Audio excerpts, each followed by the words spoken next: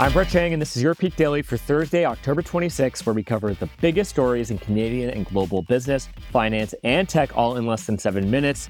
Peak Pals, are you tired of spending all day at the office now that your work has brought down that return to office hammer? Well, maybe you should try coffee badging. The latest anti-work trend simply means going into work for your morning coffee, making yourself seen by your colleagues, but most importantly, your boss, and then hightailing it on home. This is kind of like quiet quitting for a different generation. I'll say this, if you do start coffee badging at work, please just keep that secret between us. We don't want it getting out that we're encouraging people not to work. We've got a great podcast for you today, Peak Pals. For our first story, Carnival condemned for COVID cruise. For our second story, stores show off their new brands. And for our third story, Alberta turns to AI to help fight wildfires.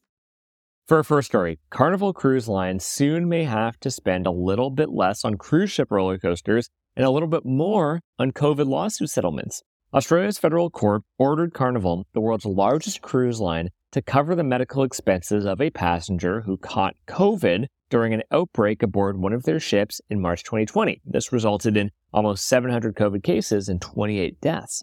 The Ruby Princess set sail that month despite the pandemic very much being a thing. Carnival's CEO said it was, quote-unquote, a less risky environment than on land. In fact, it was not. The court ruled that Carnival was negligent and in breach of their duty of care and misled passengers about the safety of going on the cruise. Now to zoom out, the ruling is the first ever class action victory against a cruise line, which are notoriously difficult to win suits against due to the complex maritime and corporate laws that govern them. This ruling is just one case within a larger, still ongoing class action lawsuit with 1,000 plaintiffs. International waters make it hard to determine legal jurisdictions, while contracts that passengers sign before boarding often have clauses restricting lawsuits. The win is a positive sign for the numerous COVID lawsuits filed by passengers and employees. This all matters because cruises were singled out as super spreader vessels very early into the pandemic. Between February 2020 and March 2021, over 4,000 people caught COVID while aboard a cruise per cruise mapper, including 3 mass outbreaks. But cruise lines should be well equipped to pay up. The industry has bounced back in a big way this year, despite the bad press of the COVID era. Per the Cruise Lines International Association, 31.5 million people will take a cruise in 2023, surpassing even 2019 numbers. For our second story, 1 in every 3 Canadians are buying more store brands to offset food inflation. But retailers are trying to boost that number by changing a common perception among shoppers that store brands just aren't that good. Here's what's driving the news. Per the New York Times, store brands, also private label brands, are gaining ground on well-known consumer brands, and it's not just because shoppers want to save cash. Retailers are also adding variety and increasing quality. They're also building brand love through snazzy redesigns and tapping into online hype. Aldi, a U.S. grocer, recently launched a clothing line that's been a hit on TikTok. In Canada, Loblaw introduces hundreds of President's Choice products every year and has recently dialed up social media marketing for its no-name brand. Sobeys' parent company, Empire, has also added over 1,000 products under its Compliments brand since 2020. Shoppers Drug Mart added 40 new products to its Quo beauty line this year, while Circle K and Couche-Tard will launch more than 100 products over the next year. This matters because private label sales surge whenever household costs go up, but they can't get by on price alone anymore. With consumers taking more pride in cooking at home, retailers are ensuring their products are high quality and packaging Instagram worthy.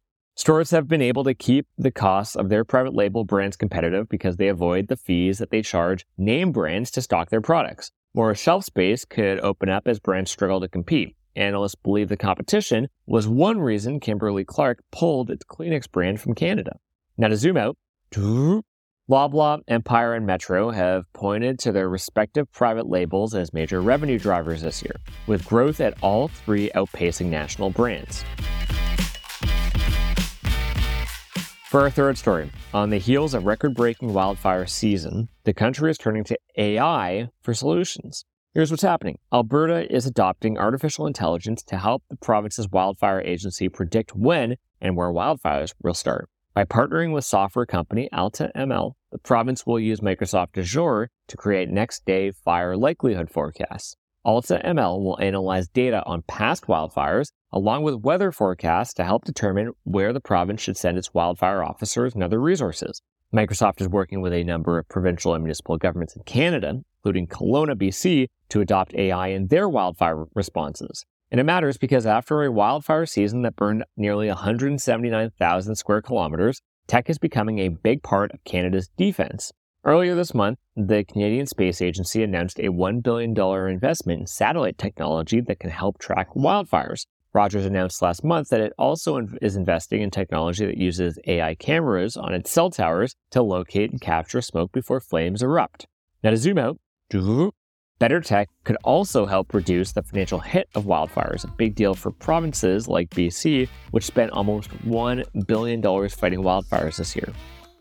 Peak Pals, thanks for making us Canada's most listened to business news podcast. If you've got a second, why not follow this podcast on your app of choice and leave us a review? And if you want more Peak, make sure to subscribe to our daily newsletter at readthepeak.com.